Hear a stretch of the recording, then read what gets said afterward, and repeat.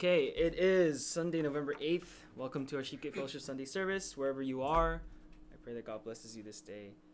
And as we go into the reading of His Word and study of His Word, I pray that the Holy Spirit would inspire, convict, and transform your life as a result of it. So, if you have a Bible, please turn to John chapter 6. And I'm sure, again, this is just a story familiar with many of you who have grown up in the church. This is the story of Jesus feeding the multitudes. There are two instances of Jesus feeding multitudes. There's one where he feeds 5,000 men plus women and children, 3,000 men plus women and children. Today we are focusing on the narrative of John 6, which is actually found in all of the Gospels. All four Gospels record the feeding of the multitudes. And that's just how important this particular narrative is in our understanding and towards our faith. It teaches us an immense truth that I hope you will find quite not only intricate and interesting, but convicting, as it was for me this week. So, let's go to John chapter 6, verses 1 to 15. This is the second sermon in our series on John, and as I mentioned last week, we are not going to so much focus on a narrative involved with the figure and character of John. A lot of these narratives we're going to look at are John is actually omitted in the narrative. But we're looking at things that John has left us with to study, like the works of John, right? And so that's what we're doing this month with the Apostle John. So let's go to John 6, 1 to 15. I will read, and you can follow along in your own Bible. And this is what the Word of God reads. After these things, Jesus went away to the other side of the Sea of Galilee, or Tiberias. A large crowd followed him because they saw the signs which he was performing on those who were sick. Then Jesus went up on the mountain, and there he sat down with his disciples. Now the Passover, the feast of the Jews, was near. Therefore Jesus, lifting up his eyes and seeing that a large crowd was coming to him, said to Philip, "Where are we to buy bread so that these may eat?" This he was saying to test him, for he himself knew what he was intending to do. Philip answered him, 200 denarii worth of bread is not sufficient for them, for everyone to receive a little. One of his disciples, Andrew, Simon Peter's brother, said to him, "There is a lad here who has 5 barley loaves and 2 fish, but what are these for so many people?" Jesus said, "Have the people sit down." Now there was much grass in the place, so the men sat down in number about 5,000. Jesus then took the loaves, and having given thanks, he distributed to those who were seated. Likewise also of the fish as much as they wanted. When they were filled, he said to his disciples, "Gather up the leftover fragments so that nothing will be lost." So they gathered them up and filled 12 baskets with fragments from the 5 barley loaves which were left over by those who had eaten. Therefore, when the people saw the sign which he had performed, they said, "This is truly the prophet who is to come into the world." Amen, the word of God. A lot of connective tissue to what we read last week in John 4 with the Samaritan woman at the well, right? So we're going to make those comparative and contrasting sort of parallels to that particular narrative that we examined last week. So it's very, very connective from last week's sermon. Okay, unreached people group of the day comes from the nation of Iran. There are about 1.247 million of these people in the world. They are called the Bakhtiari, and we're praying for them because they are predominantly Muslims, and there are no Christians in this community. This people group is completely unreached. They live in what would be sort of the eastern part of Iran, the western part of Iran, and they live, I guess, in villages and very close to the border of Iran and Iraq. So we're going to pray for the Bakhtiari of Iran today. Over 1.2 million of them. Okay, brothers and sisters, lots to pray for in the world today. Obviously, we have a new president-elect.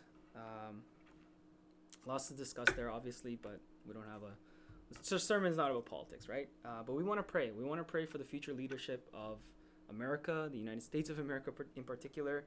We want to pray for strong leadership. And when we say strong, of course, that's a subjective term, and of course, that's being defined in various different ways.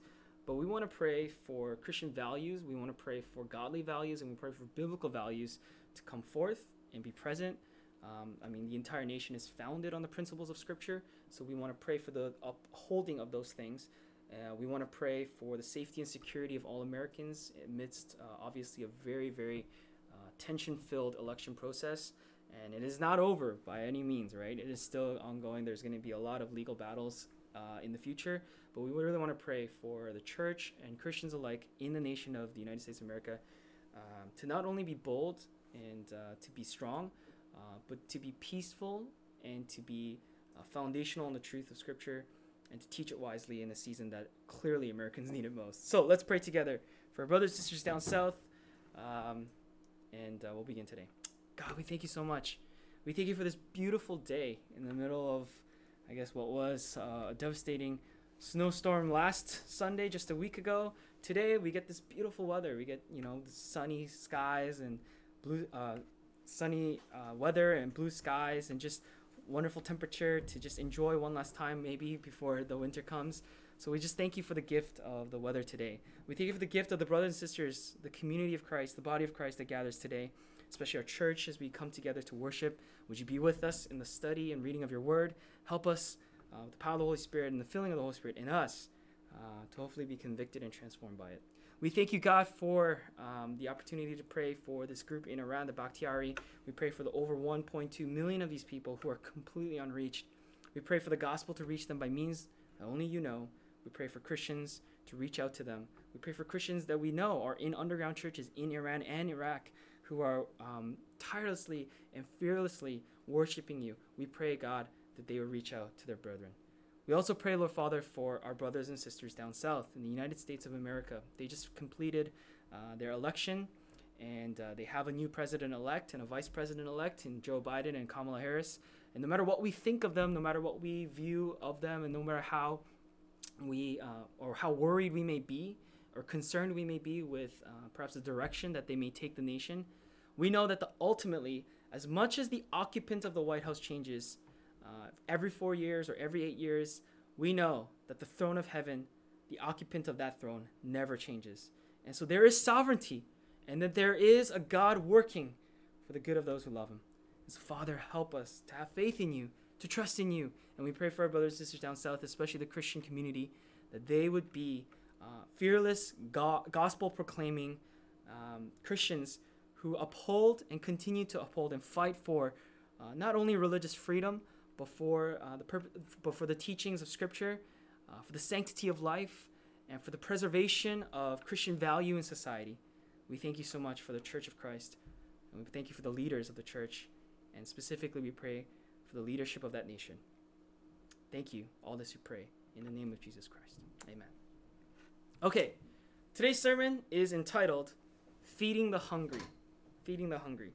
Just like last week when the Samaritan woman came to the well and she was seeking physical water, but walked away with living water, and we talked about the difference, what that means, she walked away with something better. She walked with something that was eternal, not temporal. She walked away, or I should say ran away, really, into the city, crying out, "Is this the Christ?" She did this unknowingly, right? She came to the well and spontaneously meets this Christ, and Jesus shares the gospel essentially with her, and she's completely convicted by this truth and this revelation of the Christ who has come, and she goes out declaring it, dropping her water pot, dropping everything and just going, right?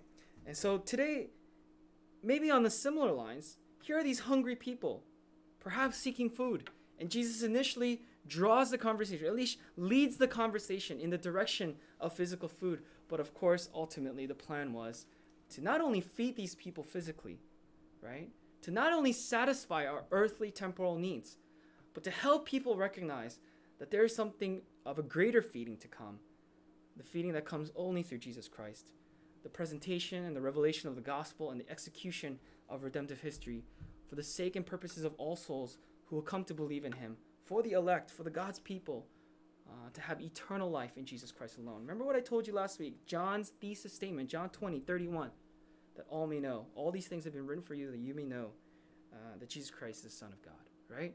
So again, that is our lens for today. John 6:1-15, feeding the hungry. I love food. I'm sure you love food, right? Maybe you don't love food. I know Esley doesn't love food. But most of our church community anyways, loves food. We love eating. I love eating. You know what? You know how much I love food? I even love watching people eat food, right? You guys watch mukbang on YouTube or videos or whatever, right? It's hilarious and it's entertaining and it's somewhat satisfying to watch people eat food for some reason. Food is something that is naturally part of the human story. It's part of our connective tissue. It's part of our DNA, if I will. It brings family and friends and even strangers together. I remember going to the Middle East for the first time, and one of the first things that the missionary there told me was, if someone offers you food, you have to eat it. You have to eat it. Why? Because that's how they commune. We commune over the dinner table. That's how we become friends. It's a sign of connection, of connectivity, even between two different strangers, to be able to share in this common trait of eating. It is a common language, if you will, and one that is so critical to cultures and cultural identity. We live in a world with a vast array of cuisines and flavors. People absolutely love food. It is no surprise to me that eating, if you will, was exactly what got us into the whole mess of sin to begin with. Eating got us into the mess, and here we have a story of eating that gets us out of it. This is incredible how Jesus turns the table on eating, if you will. How sinister and villainous were those words when initially Satan said, did he really say not to eat? Right? And we took and we ate. So we took and we ate what we wanted to eat. Here Jesus is saying, no. Stop taking and eating what you want to eat. Take what I give you and eat. See that subtle difference, how it has incredible eternal ramifications? But fundamentally, food is an essential human need, right? We have various needs. Most of the things we so-called need are wants. But the essential needs of human life are what? Food, water, shelter. Shelter inclusive of clothing, right? Of some kind of way of protecting ourselves. It fuels the body, right? Food is a fuel for the body. It fuels it with supplements, nutrients, and energy to continue functioning at our optimal levels. The lack of food, thus, can lead to exhaustion, pain, health deterioration, and even death. World hunger today is a major issue, as there is a great need for sustenance, food, in many areas of the world. Here's an alarming stat. Some 795 million people in the world, 795 million people in the world do not have enough food to lead a healthy, active life. That's about 1 in 9 people on the earth. The vast majority of the world's hungry people live in developing countries where 12.9% of the population is undernourished or malnourished. At the same time, in countries like our own, Canada, United States, Korea, wherever, we waste an average of 1/3 of the food we have at our disposal. The amount of food waste produced annually by the G20 nations alone could theoretically, actually not theoretically, it has been proven, could solve world hunger. The United States has an annual budget that could solve world hunger 3 times over every year. I'm not blaming the United States, okay? I'm not saying like we're all being jerks here, okay? But here's the point I want to make. There is no lack of food in this world. There's a lack of distribution of that food. Right? In today's passage, we read of Jesus feeding 5,000 men plus unnumbered women and children. And it is quite the feat, and perhaps the reason why this story is so well known in so many congregations around the world. Now, at face value, just like the story we read last week with the Samaritan woman at the well, this is a story of Jesus' great compassion for the hungry crowd. And last week, it was a story of compassion for the Samaritan woman. And it seemed like last week, the story was going and heading towards, at least in the perspective of the Samaritan woman, Jesus is going to give me water, like physical water, that will quench my thirst forever so that I never have to come to this well again. But that wasn't the story, was it? And today, it may seem like, reading the text, it is a story of how miraculously Jesus is capable of multiplying matter into a level that we can't even imagine. That people are not only satisfied, but there are leftovers from 5 loaves and 2 fish. 5,000 men plus women and children. So at face value, that may seem like the point of the story. A miracle of miracles, provision of food in a time of hunger and need. Now, like his first miracle in the Gospel of John, turning water into wine in the wedding in Cana, when the wine ran out at the wedding party, it could seem like a story about Jesus just simply solving a problem using some spiritual magic powers. But no, of course not. There is far more to this story than what is the superficial. Jesus in chapters 4 and 5 of the Gospel of John has already been busy in the Galilean region, traveling, healing, tending to those in need. He has been targeted by religious leaders and has had to defend himself multiple times. He has been busy teaching and discipling those who are following him. And in chapter 5, we see a defense of his divinity and the truth of his nature as the Son of God. an appeal to the Old Testament and a challenge to read wisely and carefully, he says to them. And then he goes across the Sea of Galilee, the crowd behind him. He rests on top of a mountain or hill. Fitting that he would have this feast, this particular feeding of the multitudes, this feast for the many. It is fitting that he would have this meal on top of a mountain, just as the city of Jerusalem in the horizon rests on top of a mountain itself, where at this time of this story, another feast is about to happen on the temple and on that mountain, the Passover feast. And as you know, of course, if you're familiar with the Passover narrative, if you remember, is the celebration of the passing of the angel of death in the 10th plague against Egypt in Exodus, as only the households with the blood of the lamb, right, the slain lamb, the innocent lamb, blood painted on the doorframe, on the doorpost, that household would escape the penalty of losing their firstborn son. Now, in remembrance of this, Moses is told to teach the Israelites in remembrance to remember this particular event in history, of Jewish history, of Israelite history. Remember this event, celebrate it. This is the Passover. So it's the passing over of the angel of death, right? It was customary, here's D.A. Carson noting on this, it was customary, in his commentary he notes on John, he writes, intrinsic to the celebration was the slaughter of a lamb. Listen, intrinsic, so absolutely necessary and a part of the component of celebration was the slaughtering of a lamb in each household, which then they would eat. In this gospel, Jesus, D.A. Carson writes, is the Lamb of God. So the Passover, in essence, is I would say, is an absolute foreshadow of Christ's atonement on the cross for our sins. And it is appropriate that he has this feast during the Passover.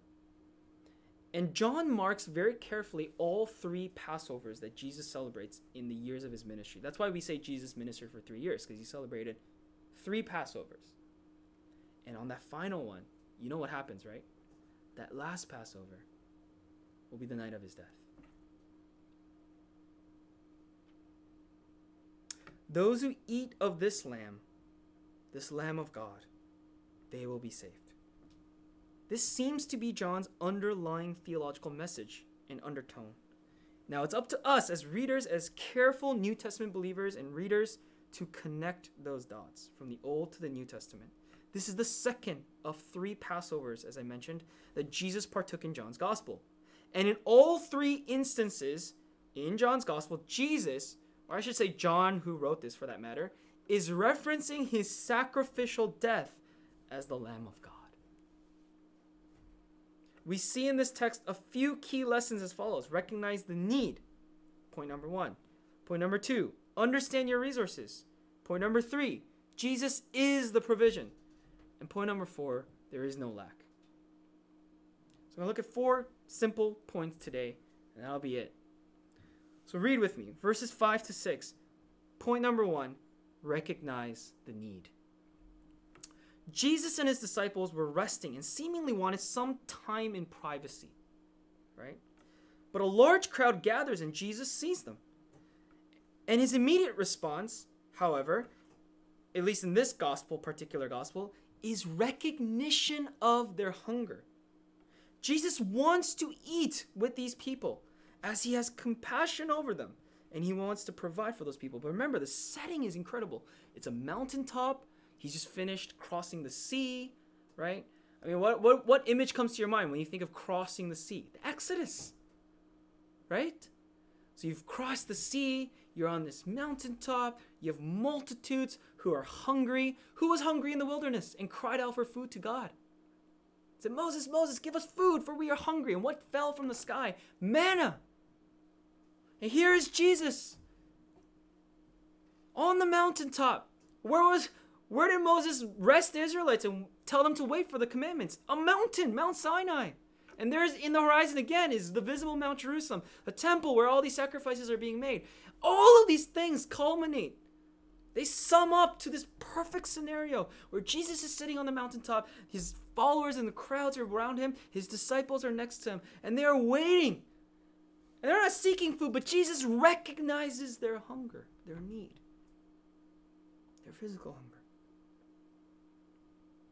And he has compassion over them, and he wants to provide for these people. But he peculiarly turns towards an interesting person, if you will, for the resolution. He's like, oh, all these people are hungry. Philip. Can you imagine being Philip that day? So there you are, you're just a disciple of Jesus, and you're just on the mountaintop. Everyone's hungry. Jesus is like, oh man, all these people are hungry. Philip, you got food, right? Okay, the reason he turns to Philip is because this is his hometown. This is Philip's hometown. And so he's asking Philip, hey, in your neighborhood, right, you know anywhere we can get some food to feed these people? Now, of course, John realizes this in hindsight.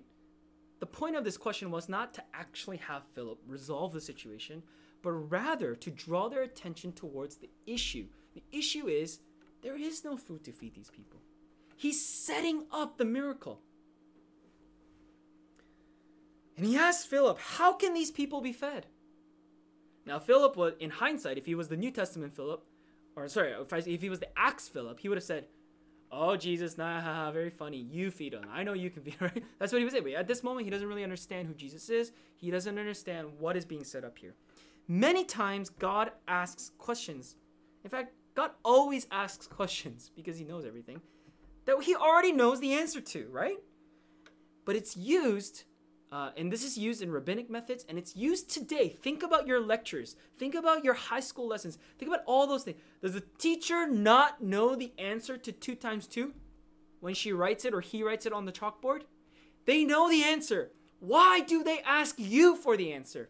Because the point of learning, the point of education, and the method by which we learn and grow and come to understand fundamental truths is not by just being given the answer and being told 2 times 2 is 4, just know that, you're good. No, the purpose is to know the function of what multiplication is. The purpose is to know that the variables of 2 and 2 can change infinitely, but the function of that multiplication, that x in the middle between the 2 and 2, will always have the same function. So the purpose is for you to learn what that multiplier does, not for you to know 2 times 2 equals 4. I just blew your world away, right? Like, think about all your lectures, any class you've taken. The teachers just go up and lecture for 2 hours telling you answers? No, they go up to the chalkboard or their whiteboard or whatever digital board they have today, and they ask you questions to make you think, even though they know the answer. And here's Jesus exercising that powerful teaching method. Philip, how can these people be fed? It's not so much out of actual curiosity or inquiry. He is teaching his disciples in that moment. Will you recognize who the provider is? I am reminded of when Adam first sinned, and he went into hiding behind a bush, and God asks, he comes down to the garden, and he asks, Adam, where are you? As if he doesn't know. Or when Jesus asks his disciples, who do people say I am? Who do you say I am? It is no surprise that our modern educational system uses the same method to teach. Teachers ask questions all the time to their students that they already know the answer to, in hopes of what? Drawing out the correct answer. Philip, like us today, should look to the hungry and the ones in need and realize immediately the immense lack can only be met and satisfied by Jesus Christ. The physically hungry of this passage are like that of the spiritually deprived in the world today.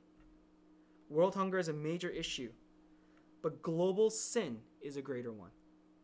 Recognize the need. Point number 2, understand your resources. Verses 7 to 9.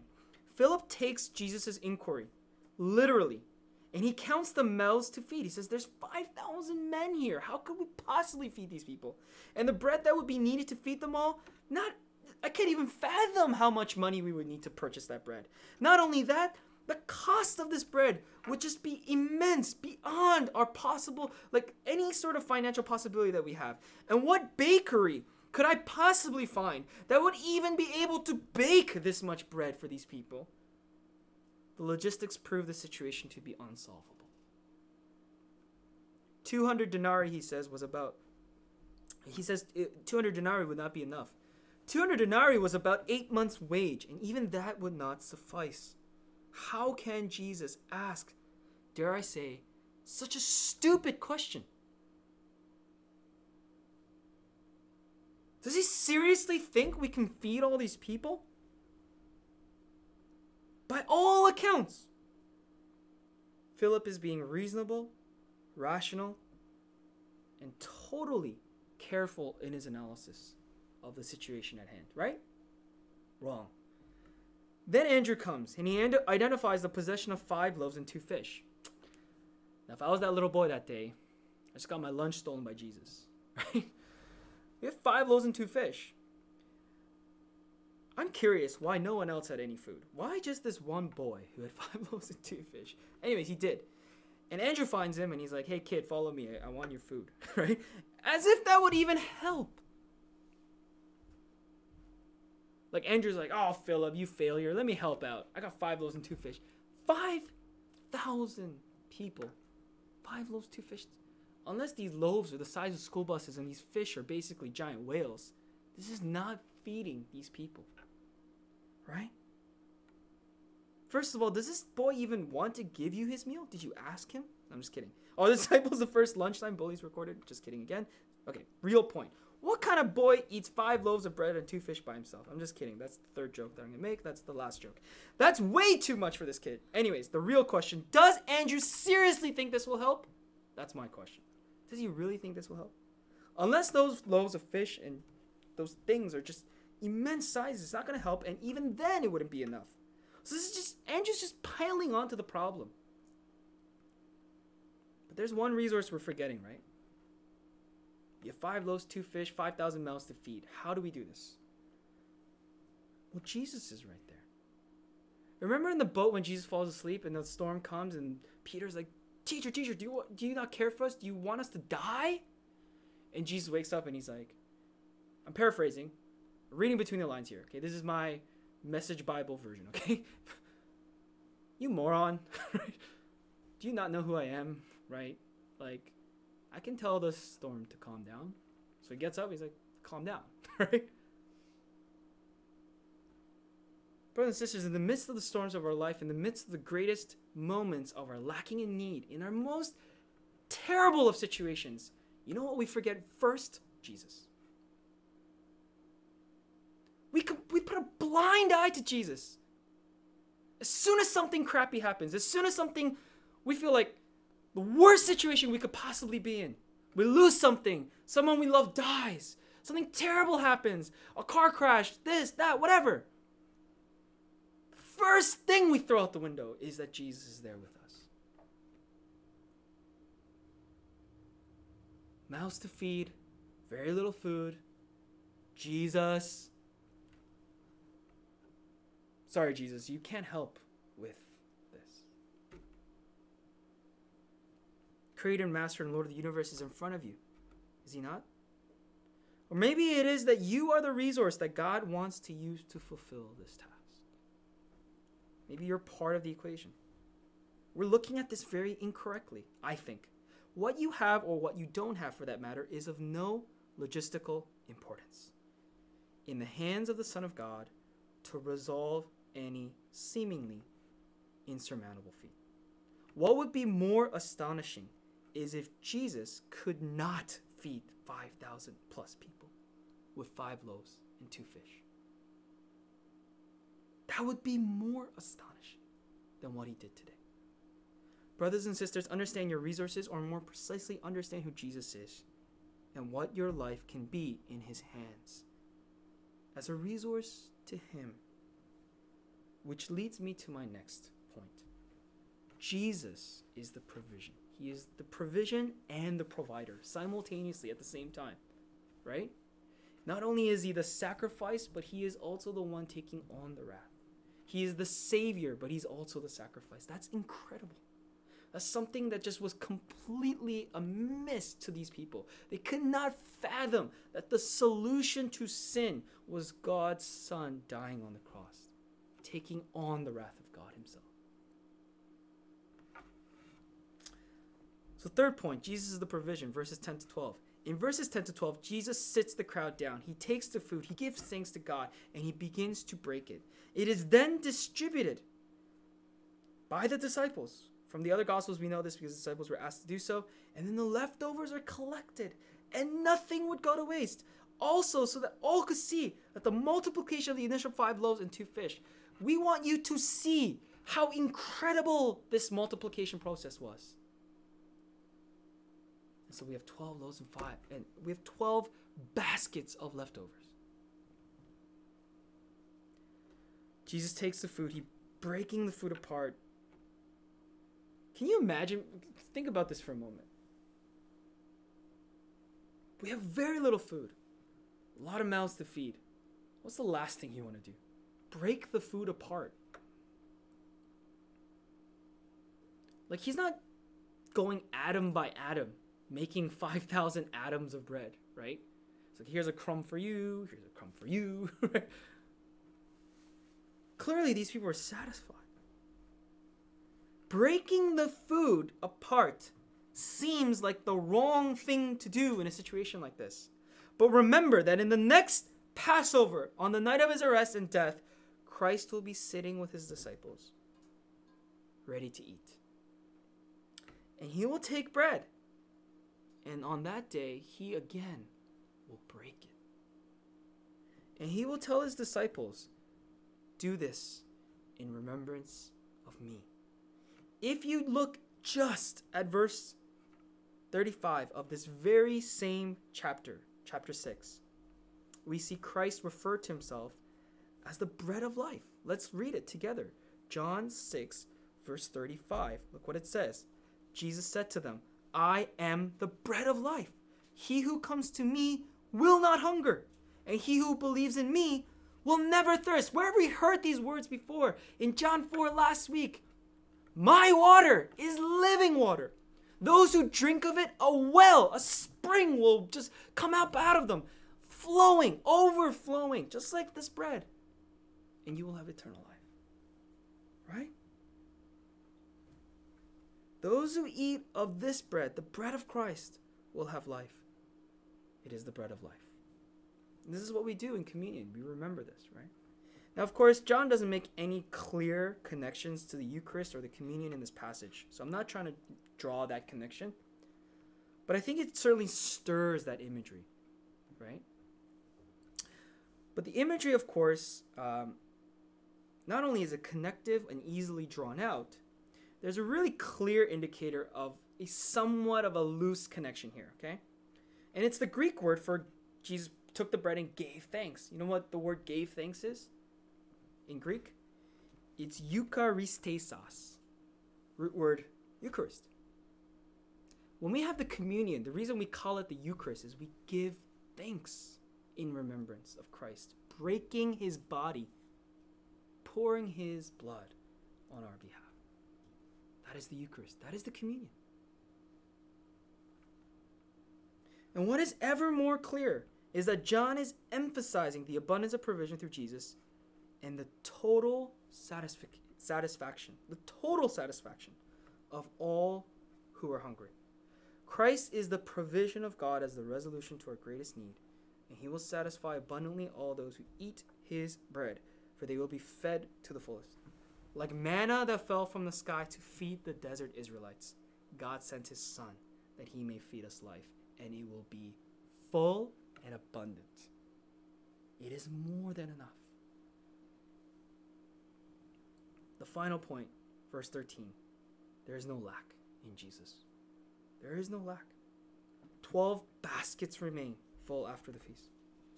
Just like every day when the manna fell, what did the Israelites do? In their greed, they were like, I'm going to take a little bit more just in case, right? But what did God say? What did Moses teach them to say? He said, don't only take for that day. Tomorrow more manna will come. But in our greed and in our faithlessness, we are constantly focused on the now, the present. We We just want to grab for ourselves and store up for ourselves, right? We don't trust God enough to provide for us every day. But there is no lack in Jesus Christ.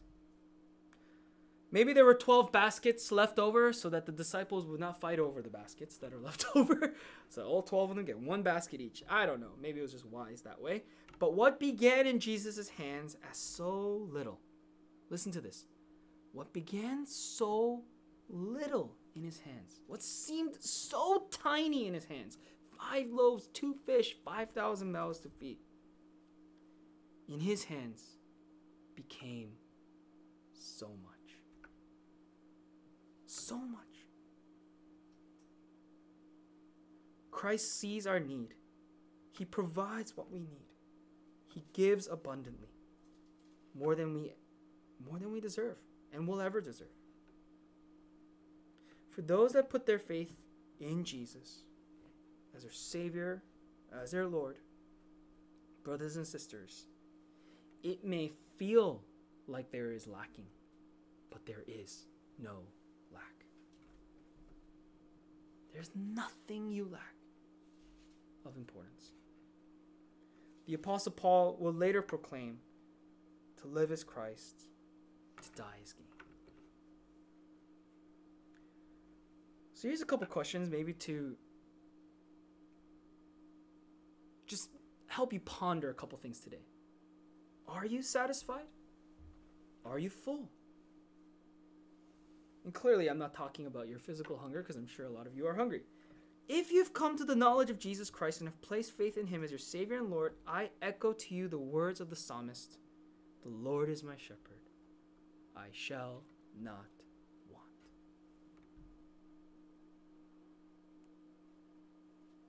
Here's a couple other versions of that verse in other English translations. The Lord is my shepherd. I have no need. The Lord is my shepherd. I have all that I need. The Lord is my shepherd. There is nothing I lack. You have no lack in your life.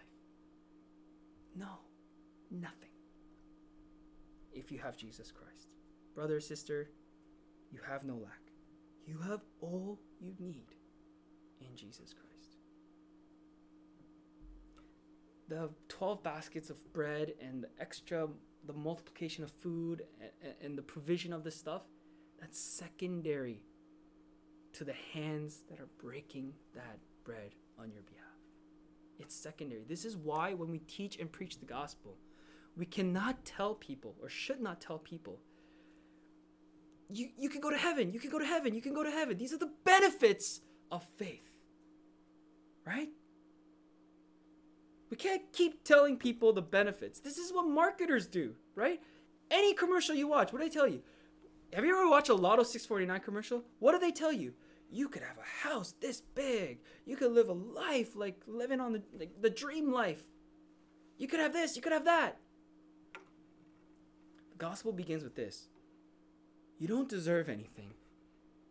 You're pretty worthless on your own. You're a sinful creature damned to hell. Come to Jesus, for there is no lack in him. The tainted life you live will be redeemed. Right? A lot of times we focus so much on the benefits and we forget who is actually providing them. Right? We need to draw our focus back to that. You have no idea how many believers, okay, I was just going to air quote it, okay, believers that I've met, right, especially when I was working on campus, I asked them, are you Christians? They would say yes. And I said, why? Why did you, how and why did you come to faith? Share your testimony with me. And almost like more than half the time it was, I don't want to go to hell. I'm scared to go to hell. I want to go to heaven. I want that security, but I don't want to live it out as a reality. Right? So brothers and sisters, the Lord is a shepherd, shall not want. There is no lack in Christ. So 4 points. Let me just reiterate them. Recognize the need. Understand your resources. Jesus is the provision and the provider. There is no lack in him. So what is our response to all this? What's our response to the text today? I looked at the disciples in this story. My conclusion is this. There's a major issue in the world called sin.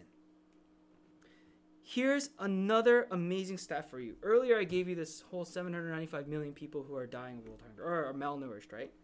Here's another amazing stat for you. This is crazy. This is fact check too, so you can fact check me on this, okay? Another amazing stat. 100% of the world is sinful. There are currently 11,260 people groups on planet Earth. There are about 6,534 that are considered unreached. Unreached meaning they don't have the means to have access to a Christian or a church. So in the community that they live, in the people group that they live, they cannot in their lifetime encounter a Christian without moving away. So that's an unreached people group, right? There is a crowd, hence, in need of feeding. The church has enough people, clearly, and physical resources to reach every person within our lifetime. Here's another crazy statistic. If every so-called Christian, self-professing Christian, if every Christian donated $5 a year, okay, I should be clear, $5 not Canadian dollars, $5 a year to global missions, any missions of your choice, $5 a year. If every Christian did this, you know how much money we would have? I don't know the exact value, but I know we would have more than enough money to basically fund every missionary out there today in unreached people groups. $5 a year. Think about that.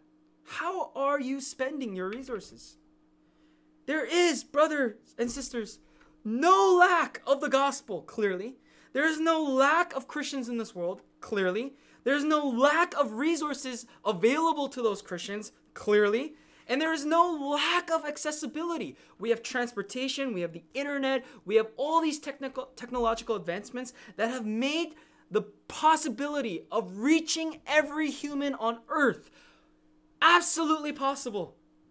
There is no lack in any way of these things. Like Paul could say, like, oh, I want to proclaim the gospel to the ends of the world, but he doesn't have the technological means to do that in his lifetime. You can talk about all the missionaries of our past time who wanted to reach the ends of the world. In the time that, Hudson Taylor was taking a boat to China, in those months that he was sailing across the ocean, in our lifetime, we could fly to China and preach the gospel to hundreds, if not thousands of people in the time that he's just sailing there. There's no lack of any of this. No lack of gospel, no lack of Christians, no lack of resources, no lack of money, no lack of transportation, no lack of accessibility or anything like that. And don't give me this garbage of, oh, we can't go to North Korea. You have a Canadian passport. You can access North Korea. You can access Saudi Arabia. You can go to any of these countries. Here's the real lack. Your care. Your heart. And that ultimately leads to the same issue that we have with food. We have a lack of distribution. Right? That's it. I think it's beautiful that Jesus breaks this bread.